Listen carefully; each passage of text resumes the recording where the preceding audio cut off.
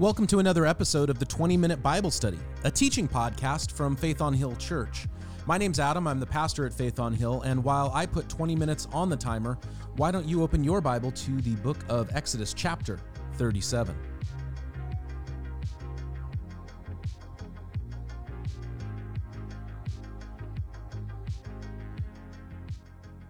Well, chapter 37, verse 1 says that Bezalel made the Ark of acacia wood. Now, this is talking about the Ark of the Covenant, the one that you saw in Indiana Jones and so on. 2.5 cubits long, 1.5 cubits wide, 1.5 cubits high. He overlaid it with pure gold, both inside and out, and made gold molding around it. He cast 4 gold rings for it and fastened it to the feet with 2 gold rings on each side and 2 on the other. And he made poles of acacia wood and overlaid them with gold, and he inserted the poles into the rings on the sides of the ark to carry it. So you have the ark, which is this box, and then these rings on each side. You could slide these gold poles through, and that's how they would carry it from place to place. That comes into play later, by the way, if you get into 2 Samuel. That's something for you to look up on your own time. He made the atonement cover of pure gold, 2.5 cubits long and 1.5 cubits wide. Then he made 2 cherubs out of hammered gold on the ends of the cover, and he made 1 cherub on one end and the second cherub on the other. The 2 ends he made them of one piece with the cover. And the cherubs had their wings spread outward, overshadowing the cover. The cherubs faced each other, looking towards the cover. Again, if you haven't seen Indiana Jones, you can go on Google image search and you can find what this looks like. Then they made a table of acacia wood, 2 cubits long, 1 cubit wide, and 1.5 cubits high. And if you want to know what a cubit is, that's about 3 feet long and 1.5 feet wide and 2 1/4 feet high. Most of your Bibles will have in the footnotes the conversion on that. Then they overlaid it with pure gold and made gold molding around it. And then they made a rim a handbreadth wide and put gold molding around the rim. And they cast 4 gold rings for the table and fastened them to the 4 corners with the 4 legs. And the rings were close to the rim to hold the poles used to carry the table. So everything's being made ready for transport. Everything is being made ready to go because this tabernacle, as the people wandered through the wilderness, had to be moved whenever they moved. And it had to be moved when they came into the promised land, and it had to be moved from place to place. It's interesting to me that what God told them to do was to build something impermanent. And it wasn't until Jerusalem became the capital of Israel that something permanent, the temple, was built. And I was thinking about this as we were going through on Sunday. Before I recorded this, I recorded the Sunday sermon in studying the book of Haggai in our study of the 10 least read books of the Bible. And when the people are rebuilding after the Babylonian captivity, God didn't tell them to build another tabernacle. He told them to build another temple. The idea is that they were not in a permanent place. But once they got into the land and Jerusalem was the capital, that is permanently God's city. No matter what anybody says, God has declared that to be his city. I found that interesting. But these things were to be moved, and so they were built in such a way that they could be easily moved. Verse 17, the lampstand. They made the lampstand of pure gold, hammered it out, its base and shaft, and made it flower-like cups, buds, and blossoms in one piece with them. So there's this lampstand that, is kind of tall, and then they're out of it these places for essentially for the fire, for candle holding, but they look like flowers. It's interesting to me that God seems to care how things look. God seems to care how things come together. There are churches who care arguably too much about how things look. And then there are Christians who say, why should we care at all? It doesn't matter. God seems to care how things look. And so I don't have a problem with making a meeting space look nice and feel current. And that's a balance and a tension that Christians have to find, is how you have a meeting space, how do you make it warm and welcoming and inviting, and at the same time not to overspend or overemphasize it, because these things are not permanent, and it's not about the meeting place, it's about the Holy Spirit meeting with us in that space. Let's see, where are we here? Verse 19, 3 cups shaped like almond flowers with buds and blossoms were on one branch, the next branch the same for all 6 branches extending from the lampstand. And on the lampstand were 4 cups shaped like almond flowers with buds and blossoms.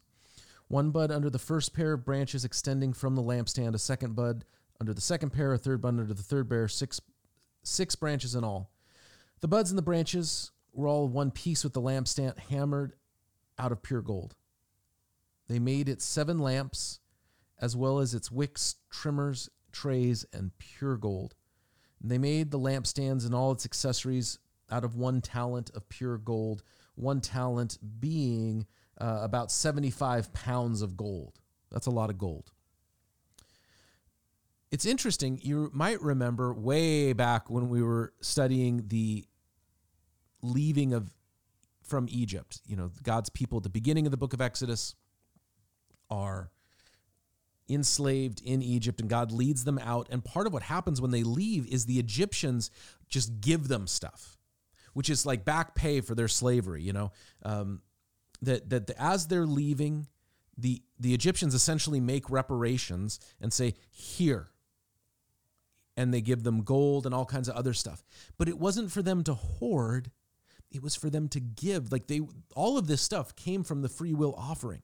And what we have is not for us to cling on to and clench and to hold on to, but how can I be of service to others? How can I give? Verse 25, they made the altar of incense out of acacia wood, and it was square, a cubit long, cubit wide, and 2 cubits high. Its horns were of one piece, and they overlaid the top and all the sides of the horns with pure gold. And they made a gold molding around it. And they made 2 gold rings below the molding, 2 on each of the opposite sides to hold the poles to carry it. They made the poles of acacia wood and overlaid them with gold. They also made the sacred anointing oil and the pure fragrant incense, the work of a perfumer. Again, this is my standard Google image search that business, and you can find out what this looks like. Now, somebody might ask, hey, why is it that we have to read all this stuff? Oh my goodness, like, I don't care. This doesn't seem to have any impact on my life.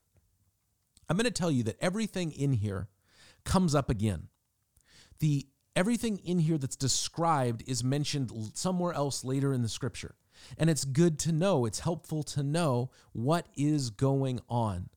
Because this tent of meeting will appear again. It'll appear in the book of the Judges. It'll appear in 1st and 2nd Samuel. It's necessary to understand it, to understand things that Jesus talks about with the temple. It's necessary to understand this, to understand things that are talked about in the book of the Revelation. It's kind of like you have to read this part to get what really happens later. Chapter 38, verse 1, they built the altar of burnt offerings of acacia wood, 3 cubits high, it was square, 5 cubits long, and 5 cubits wide, and they made a horn at each of the 4 corners, so that the horn and the altar were of one piece, and they overlaid the altar with bronze, and they made all of its utensils of bronze, its pots, shovels, and sprinkling bowls, meat forks, and fire pans. Because remember, they were dealing with meat. You're sacrificing bulls and goats and birds. So like a meat fork? Yes, they needed a meat fork for the work that they were doing. They made a grating for the altar. That was a grating to overcover, where there would be fire. A bronze network to be under its ledge. Halfway up the altar, they cast bronze rings to hold the poles to the 4 corners of the grating. This network is talking about, I think, as I understand it, was where the blood was collected from the animals. They made poles of acacia wood and overlaid them with bronze. They inserted the poles into the rings so that they would be on the sides of the altar for carrying it. They made it hollow out of boards. Now that hollow, it has to do with weight. You got to keep the weight down when you're transporting something. And so that this is, again, this whole thing is made for transport. Then they made, verse 8, a bronze basin and its bronze stands from the mirrors of the women who served at the entrance to the tent of meeting. And this basin was made for washing. If you're going to be sacrificing animals, you got to keep clean because there's going to be blood and guts everywhere, right? Verse 9, next they made the courtyard. This side was 100 cubits long and had curtains of finely twisted linen. We talked about this last week, how the courtyard was set up to kind of say, hey, this is the space where you're going to have the meeting with God, the worship of God. So that the tent of meeting, the holy place is in there, the altar is in there. It's not just wherever, it's contained within this courtyard. Verse 10, with 20 posts and 20 bronze bases with silver hooks and bands on the posts. The north side was also 100 cubits long, 20 cubits post with 20 bronze bases with silver hooks and bands on the post. The west side was 50 cubits wide and had a curtain with 10 posts and 10 base with silver hooks and bands on the post. The east end towards the sunrise was also 50 cubits wide. Curtains 15 cubits long were on one side of the entrance with 3 posts and 3 bases, and the curtains 15 cubits long were on the other side of the entrance to the courtyard with 3 posts and 3 bases. All the curtains around the courtyard were of finely twisted linen. The bases of the post were bronze.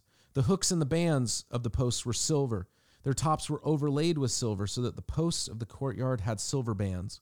The curtains for the entrance of the courtyard was made of blue, purple, and scarlet yarn and finely twisted linen, the work of an embroiderer.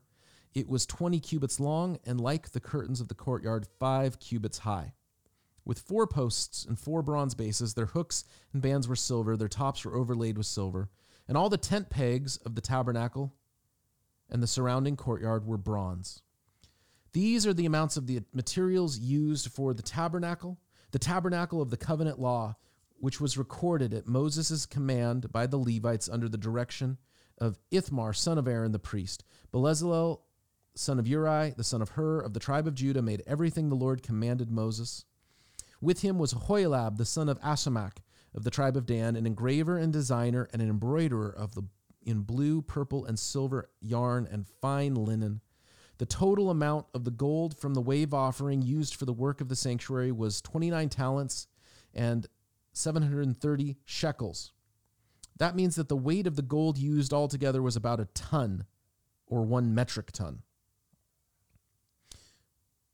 According to the sanctuary shekel, the silver obtained from the community who were counted in the census was 100 talents and 1,775 shekels according to the sanctuary shekel. 1 becket per person, that is half a shekel according to the sanctuary shekel, from everyone who had crossed over to those counted 20 years old or more, a total of 603,550 men. That gives you an idea that the people of Israel in this time, counting men and women and children, is easily over 1 million people, maybe closer to 2. Counting the children, 200 talents of silver were cast.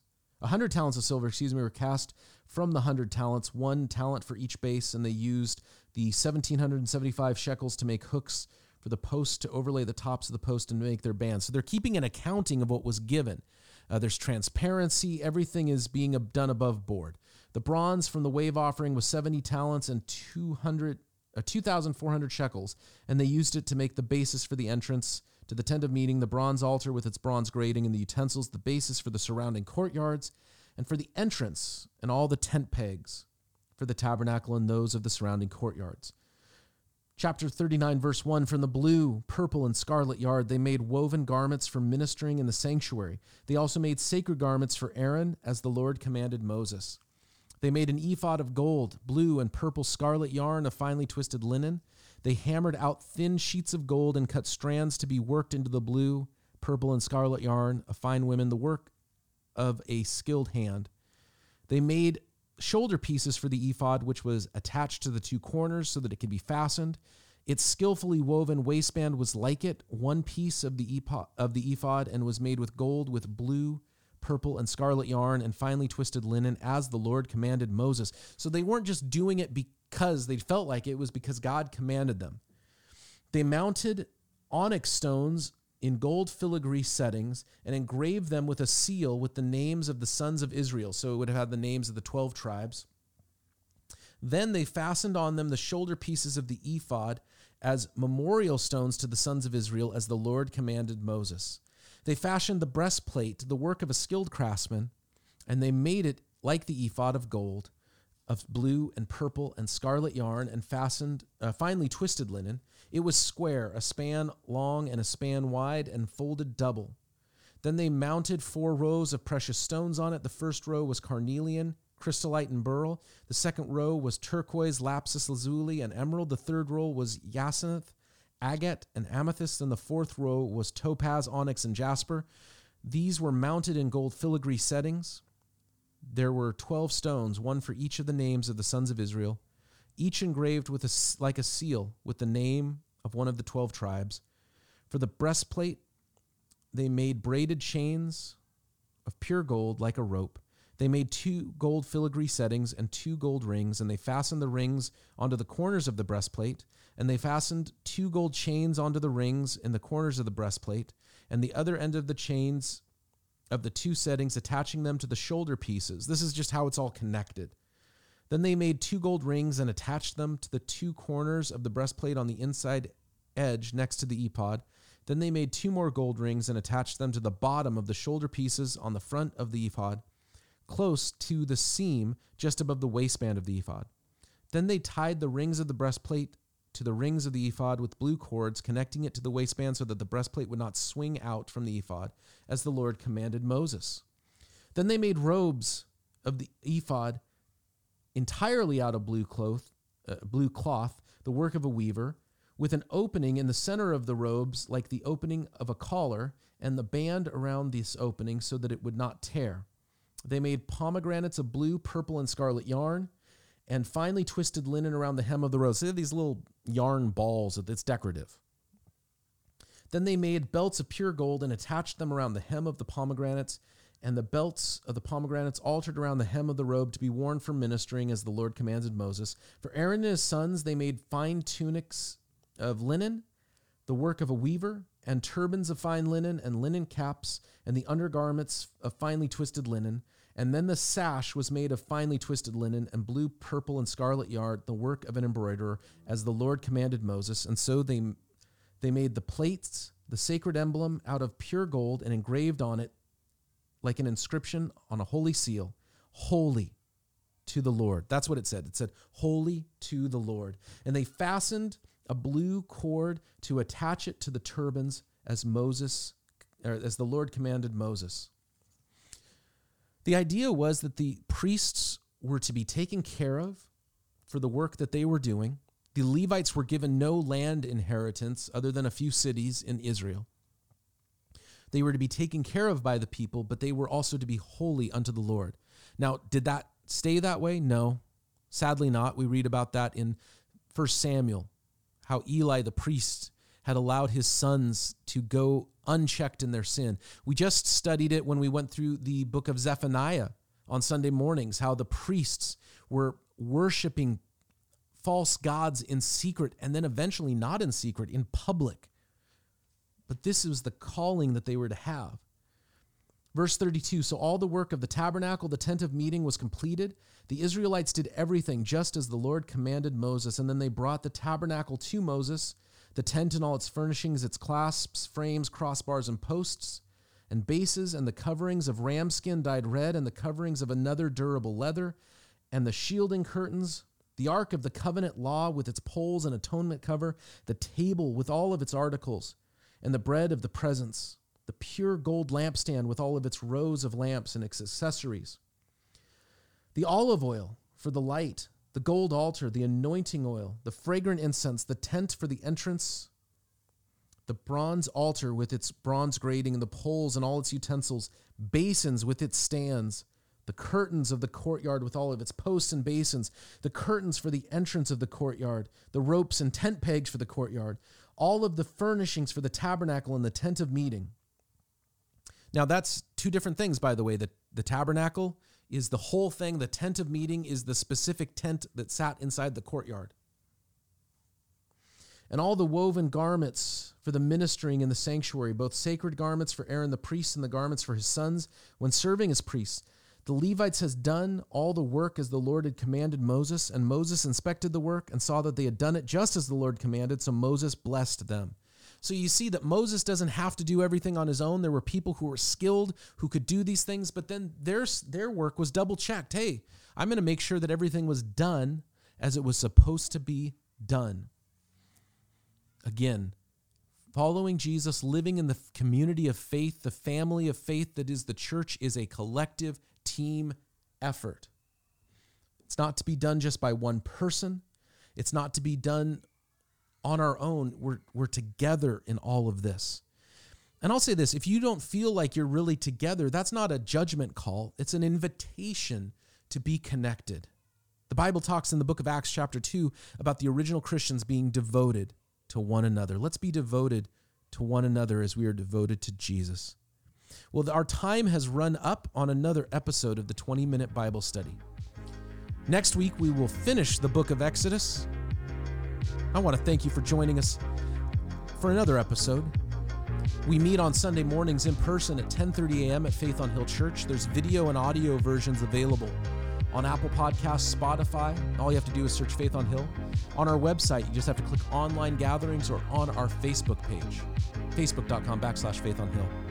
My name's Adam. I want to thank you for joining us for another episode of the 20-Minute Bible Study.